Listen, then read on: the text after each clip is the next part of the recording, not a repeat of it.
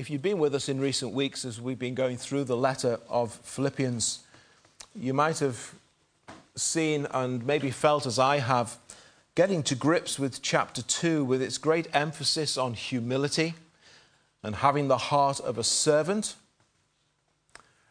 I suppose looking from the outside, when you hear Christians considering those kinds of themes, it could be easy to conclude that being a Christian must surely be a life of drudgery and weariness. Just making yourself humble, having to serve everybody else. Doesn't sound very exciting, perhaps, to some people. That to be a Christian is to make yourself to be the perpetual underdog and loser. But it's no such thing. And Paul reminds and exhorts us that to be a Christian is to be in a place of great joy. And he reminds us why that is the case. Now, he's only halfway through the letter, and he says, finally. Typical preacher, you might think. Well, actually, the word that's translated as finally could easily be translated as moreover or furthermore. It basically signifies that he's kind of moving on to a slightly different theme at this point. Furthermore. Moreover. And he refers to them as his brethren. In other words, he's speaking to them as those who he knows and relates to as his brothers and sisters in the Lord Jesus Christ. Rejoice in the Lord. These things are actually things that to rejoice in together. They should be a source and a cause of rejoicing in you. And he takes the opportunity to remind these believers again that there are many dangers lurking that would rob them of their joy if they don't remain vigilant. And perhaps you may think, well, surely Paul has said quite enough on this matter. He's told us about that. Hasn't he got something a bit more inspirational or uplifting to say than to remind us again that there are false teachers out there? Can't he bring us some new insight? Can't he bring some new challenge? But no, under the inspiration of God's Spirit, remember, he knows it needs to be repeated. And he does it without apology. It's not tedious for me to write the same things, because I know that if you heed it, you will remain safe. Paul's great burden is to keep these believers safe in the faith, to keep them safe in doctrine, to keep them safe in Christ. And part of that keeping safe is to keep them away from those things and those people and those doctrines which are not safe. That's his great burden. And so we're going to look at the opening 3 verses of chapter 3 this morning. And we're going to consider the 3 different things that Paul says and the 3 points of emphasis that come out of these verses. And the first is keep rejoicing. Keep rejoicing. During the very turbulent days of the 17th century, a Scottish man by the name of James Guthrie was one of many Christian men in Scotland who lost their lives in the midst of great religious and political upheaval. And he lost his life because he was a Christian believer. And it is said that on the morning of his execution, for he was about to be hanged, a friend visited him to see how he was. "Very well," replied James. "This is the day that the Lord has made. Let us rejoice and be glad in it." And off to the gallows he went. I looked up the word happiness in my dictionary. And it seems as if the writers wanted to cover all of their bases, trying to define or describe what happiness is. Enjoying good of any kind, lucky, fortunate, successful, prosperous, glad, content, fitting, suitable. I looked up the word joy. This is what they said. Exhilaration of spirit.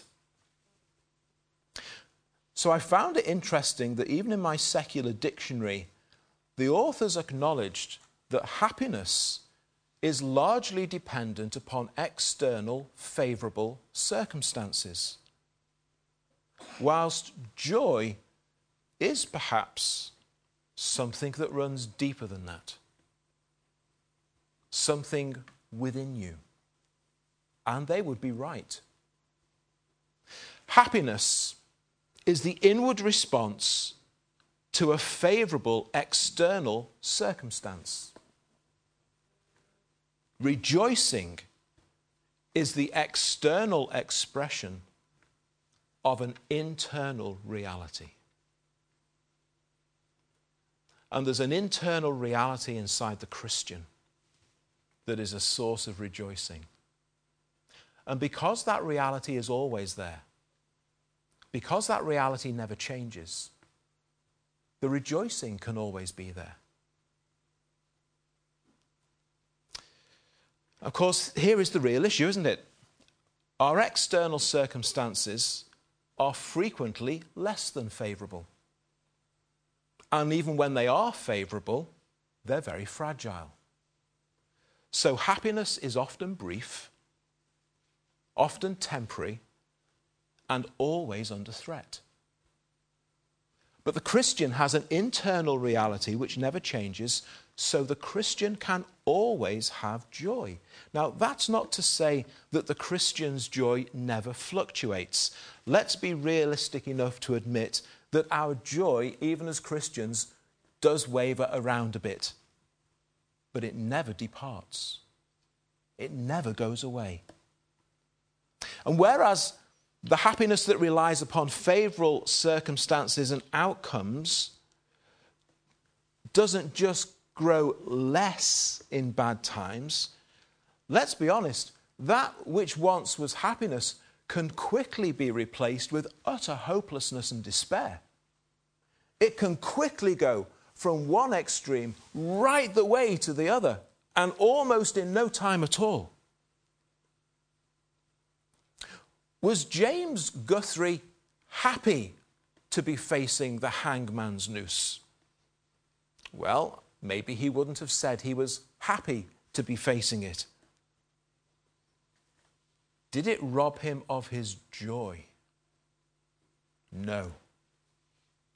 Because it couldn't. Because even the hangman's noose could not take away from him that which was the source of his joy. Because the source of his joy lay elsewhere. Well, how does this all work in the life of the Christian? Well, it's because despite Paul's words coming to us almost as a command, it's a strong exhortation. Rejoice in the Lord. The Christian's joy, nevertheless, is not something that you can manufacture within yourself. The Christian's joy is, as Paul says, in the Lord. Be happy. Well, there'll be many times and situations when that's just not going to happen. Rejoice in the Lord. There's no circumstance when the Christian cannot do that. That's the difference. You see, a great work of transforming grace has occurred in the life of the Christian. Hasn't it? In you? It's a work which, once begun, will continue and it will be completed. It's a work which was established in eternity past and before time began, and according to God's good pleasure and purpose. It cannot be revoked, and it can never be reversed. It's a work that God has done in you, which relies upon the completed work of Jesus Christ in his death and resurrection, and so it is a work which relies upon something which can never be revoked and which can never be reversed. Christ will never be unraised from the dead. Christ will never be uncrucified. It's done. It's finished. It's a work which brings the sinner, once dead in trespasses and sins, to newness of life in Christ. It's a work which brings the sinner, once happy in their trespasses and sins, to conviction of sin and repentance. It's a work which brings the sinner, once guilty and condemned in trespasses and sins, to forgiveness and pardon through Christ. It's a work which brings the sinner, once lost in trespasses and sins, to be found by Christ. We've just sung about that. It's a work which brings the sinner, once separated from God in trespasses and sins, to be reconciled to God in Christ. It's a work that makes the sinner a saint. It's a work that makes the stranger a citizen of heaven. It's a work that makes God's enemy his child, all secure in Christ and in the Father's sure promises. That's the work of grace that God has done in you if you're a Christian. And so the Christian can, even on the way to the gallows, rejoice in the Lord, because the Christian's joy is not based upon changing, earthly, uncertain circumstances. The Christian's joy is based upon heavenly, unchanging, certain realities which have been established for you by Christ and by the work of God's Spirit and according to his truth. In the language that Paul used when he wrote, he was writing in Greek. Paul used in grammar the present active voice. And that has two things of significance to it. First of all, he wrote in the present tense. In other words, it is a constant reality. At every point in time in which you live as a Christian, you are to be rejoicing in the Lord. And it's in the active voice. We are always to be rejoicing, and we are to give ourselves to rejoicing in the Lord. Look for the things that you have in Christ, and you cannot help but rejoice. The Christian has a position and a place and a standing before God in Christ that can never be removed. God has made a declaration about each of his children as to their relationship to him in Christ. And that standing with God is for all of eternity. Nothing can ever break it down. And your salvation has yet to reach its culmination. There's even more to come. But reach it, you most certainly will upon the return of Christ. And the joy of the Christian, you see, is to be able to do this in any and every situation.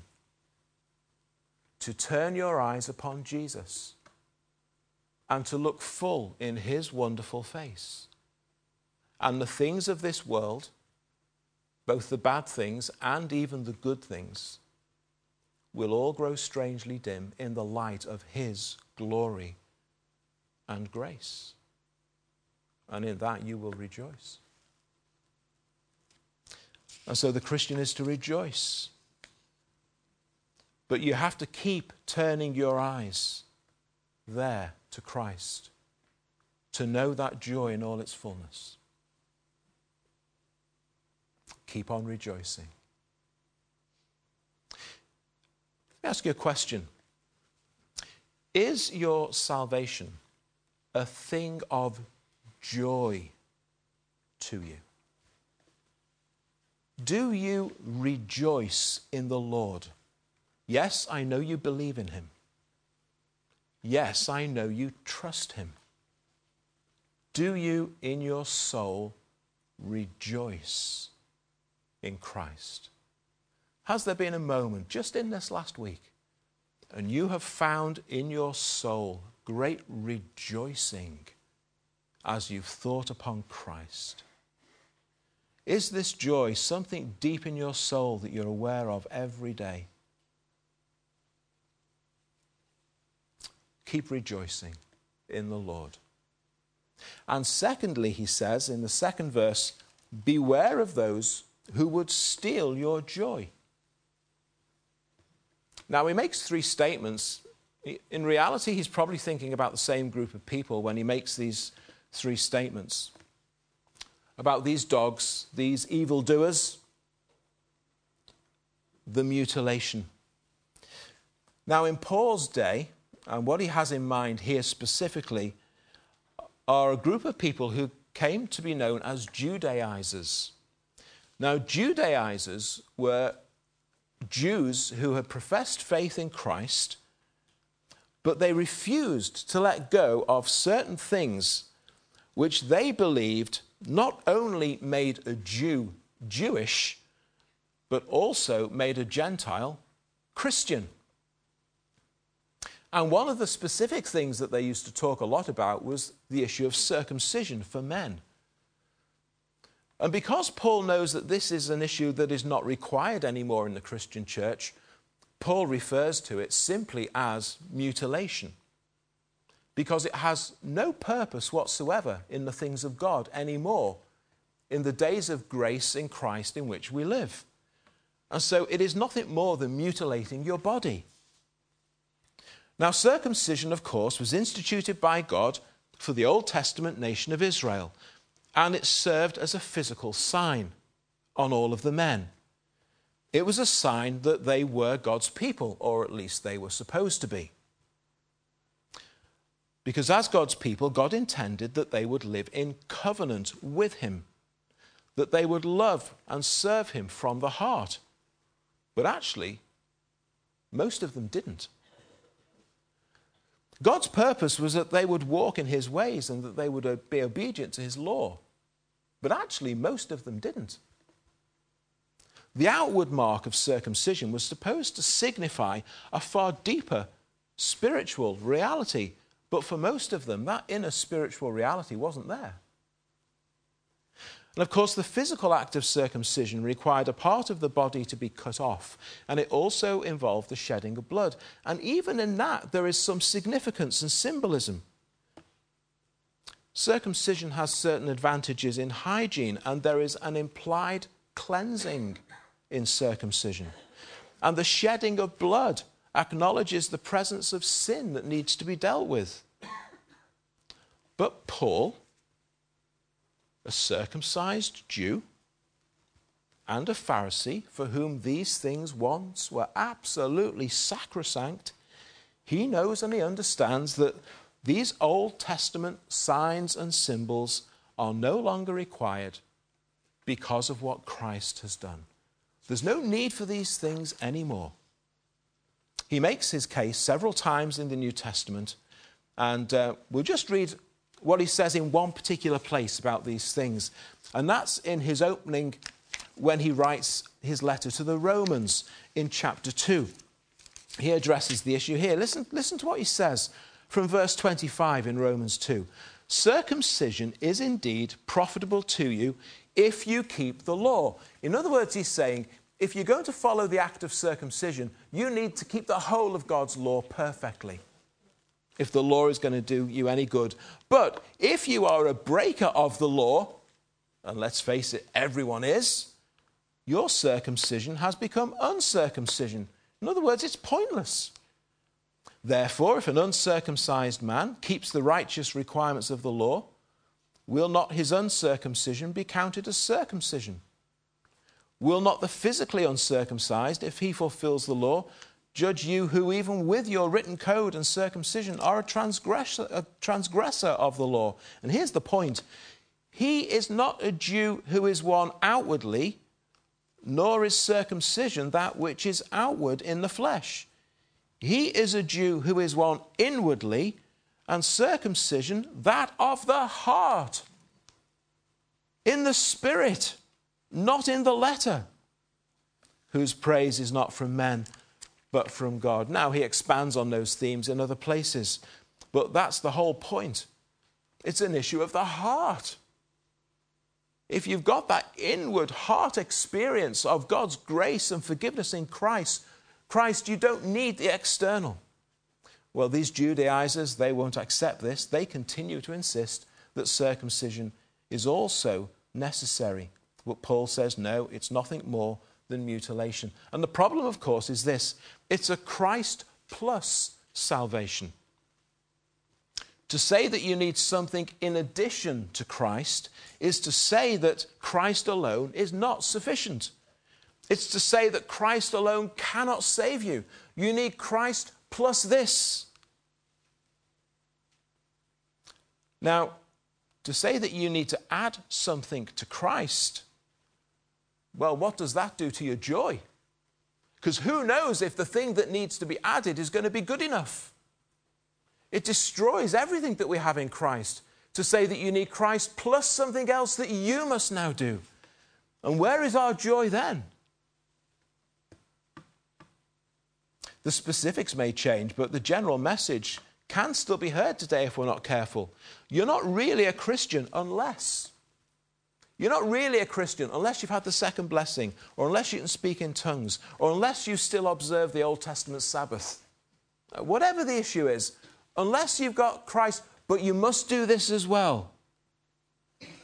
Now you might be thinking to yourself, well, what about all of those exhortations back in chapter 2 that Paul brings to Christians, where he says you need to be like this and you need to be like that? Is that not the same thing that Paul is doing there? Well, no, it isn't. For this important reason. Those exhortations, like the many others given by the apostles in their letters, and indeed given by Jesus in certain sections of places like the Sermon on the Mount, they are exhortations to those who are already saved concerning how they should live because they are saved. They're not instructions on how to be saved. That's what the Judaizers were doing. You cannot even be saved until you've also been circumcised. But that's not what Paul is doing, or the other apostles in their letters. It's about how you should be living as one who is saved in Christ. This is how you should live because you are God's child. This is not how you become God's child. That right is given by God to those who believe in Christ as Saviour and Lord. Christ alone, through faith alone, by grace alone. Paul's not saying anything to attack those doctrines. You cannot make yourself more saved than you already are in Christ. You don't need to do these things because you think God will save you more or love you more. Those exhortations in chapter 2, it's not that God will love you more, not that God will save you more if you do those things. God can't love you and save you any more than he already has in Christ. He's already demonstrated everything that he needs to demonstrate about his love for you in Christ. It's all done. Now, it's true that you can please God more if you're obedient, but that's an issue of sanctification. It's not an issue of justification. In relationship to your Heavenly Father, you can be a more obedient child, but you can't make yourself to be more of a child than you already are. I grew up and had a mum and dad at home like most of you. I was their child. Sometimes I was a good child. Sometimes I wasn't. But I was always their child. Christ has made you to be God's child. That can't change. You can't make yourself more of a child. You can be a more obedient child. You can be a less obedient child. But you can't make yourself more of a child. Christ has done all of that. Now, that's not the teaching of these men that Paul's talking about. They're saying, you're not really even a child until you've been circumcised. And Paul says, those who teach anything different to what I'm teaching you are dogs. That's a rather unflattering term. The Jews called Gentiles dogs. Now, When Paul says dogs, don't think Andrex puppy rolling in feathers. Oh. Don't be thinking about your lap dog Pooch. Think mangy, scabby, stray, flea-ridden mutt scavenging through the rubbish for scraps. Think a pack of wild, rabid, drooling hounds preying on any animal they can find and tearing it to shreds. Those kind of dogs. That's the image that Paul has in mind. Evil workers. Beware of them. Paul knows churches and Christians can be led astray far too easily, so he unashamedly repeats his warnings. So as many times as we keep meeting those warnings in the Scriptures, we too will hear them again. And Paul didn't apologize for repeating himself. So there's that warning. Be wary about those who can steal away your joy. And thirdly, he reminds them of who you are and what that means. Who you are and what that means. We are the circumcision. These people who are saying, yes, but if you only... No, Paul is saying, no, you're already there. You're already there.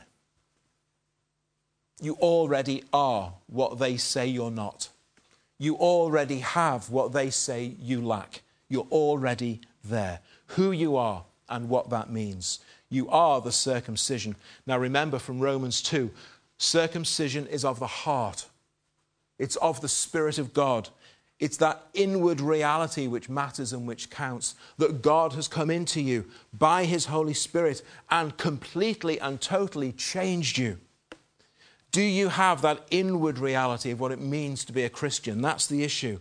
Now, this verse will challenge you head on if you're not a Christian, and it will encourage you if you are.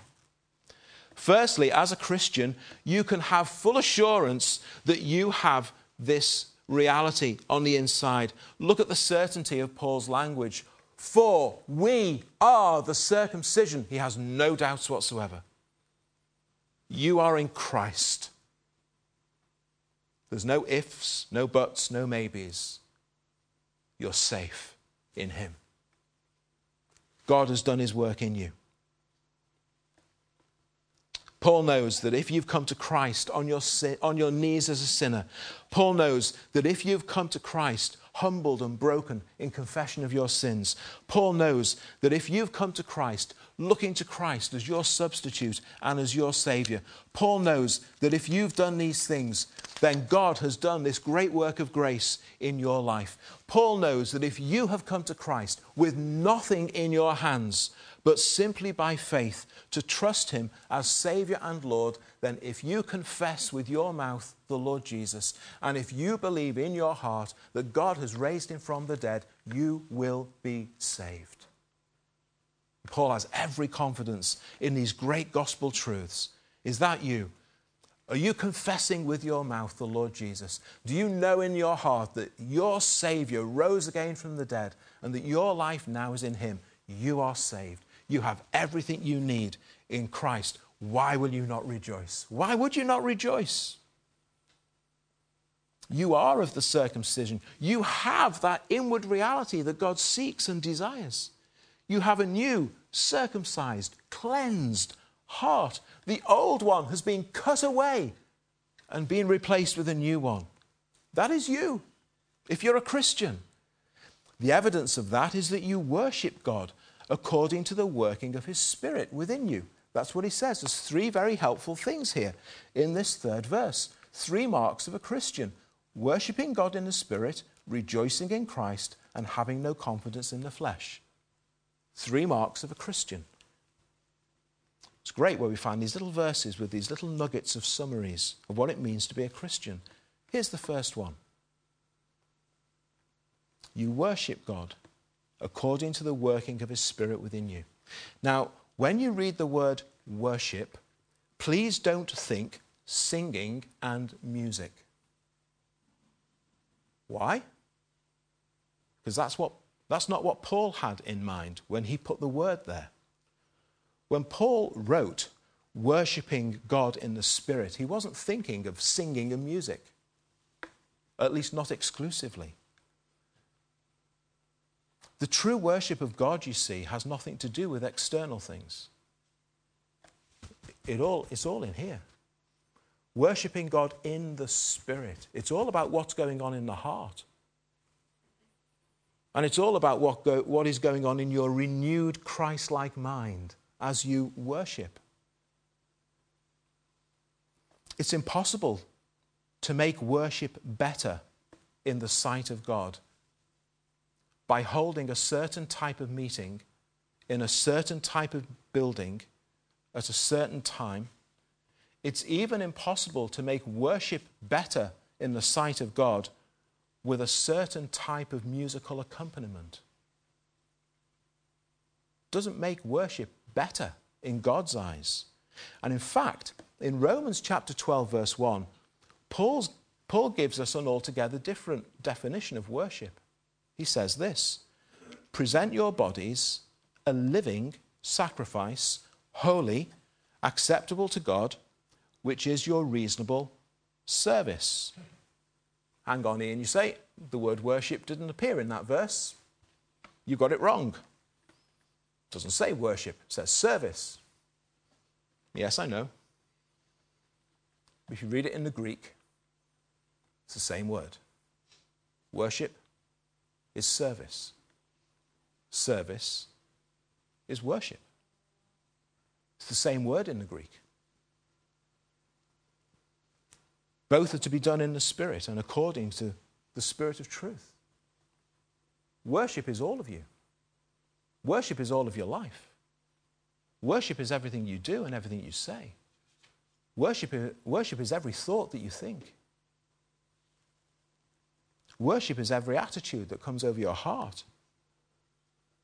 With the aid of the Helper and with the help of the Comforter, and in conjunction with the person of God who came into you and awakened you and has changed you, you're to live a life of worship and praise and service to the Lord. He's the one who, the Holy Spirit, brought God's truth to bear upon you. We sang that in that hymn. He's the one who opened up those blinded eyes and opened up the word of God's truth to you. Your whole life is an offering of worship, an offering of service to the Lord, according to the Spirit who now is at work in you. And next, the Christian rejoices in Christ. I wonder, do some of you rejoice more in your football team than you've ever rejoiced in Christ? Maybe not yesterday.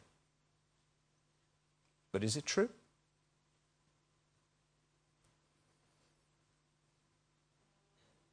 Are there things that you've done with your hands and you rejoice in them more than you've ever rejoiced in Christ? Are there achievements that you've attained that you rejoice in more than you've ever rejoiced in Christ? Are there objects of your pride that you rejoice in more than you've ever rejoiced in Christ? And that can even be things like your children. Are there acquisitions that you've made and you rejoice in them more than you've ever rejoiced in Christ? Look again to Christ this morning. Seek his forgiveness if you need to, for your lack of rejoicing in, for your lack of reveling in, for your lack of boasting in Christ as your Saviour and as your Lord. And finally, we don't trust anything in ourselves. We don't trust anything of ourselves. Now, when Paul talks about confidence in the flesh in this verse, I think we must conclude that he's talking specifically about your salvation. Now, the issue of confidence in the flesh can be applied to other areas of the Christian life, but here I think it's specifically about salvation. You cannot look to anything that you have done and think that it will help you when it comes to the issue of salvation. And if you find yourself wanting to include anything about you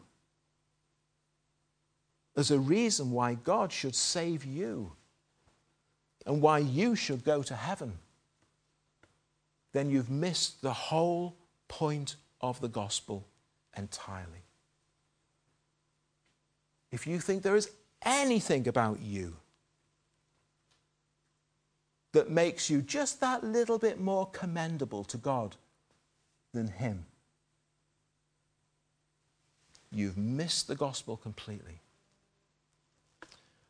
My hope is built on nothing less than Jesus' blood and righteousness. I dare not trust the sweetest frame. That's talking about confidence in the flesh. I dare not trust the sweetest thing that I've ever done. Because even the sweetest thing is like a filthy rag before a holy God. I dare not trust the sweetest frame, but wholly lean on Jesus' name. That's the believer. Rejoicing in Christ. Keeping away from those who say, oh, you need this as well. Oh, no, I don't. I've got Christ. And looking unto him by his Spirit, living a life of worship and service to the praise and glory of his name. In this is true and real and lasting joy. So guard it with all your being. Well, may the Lord help us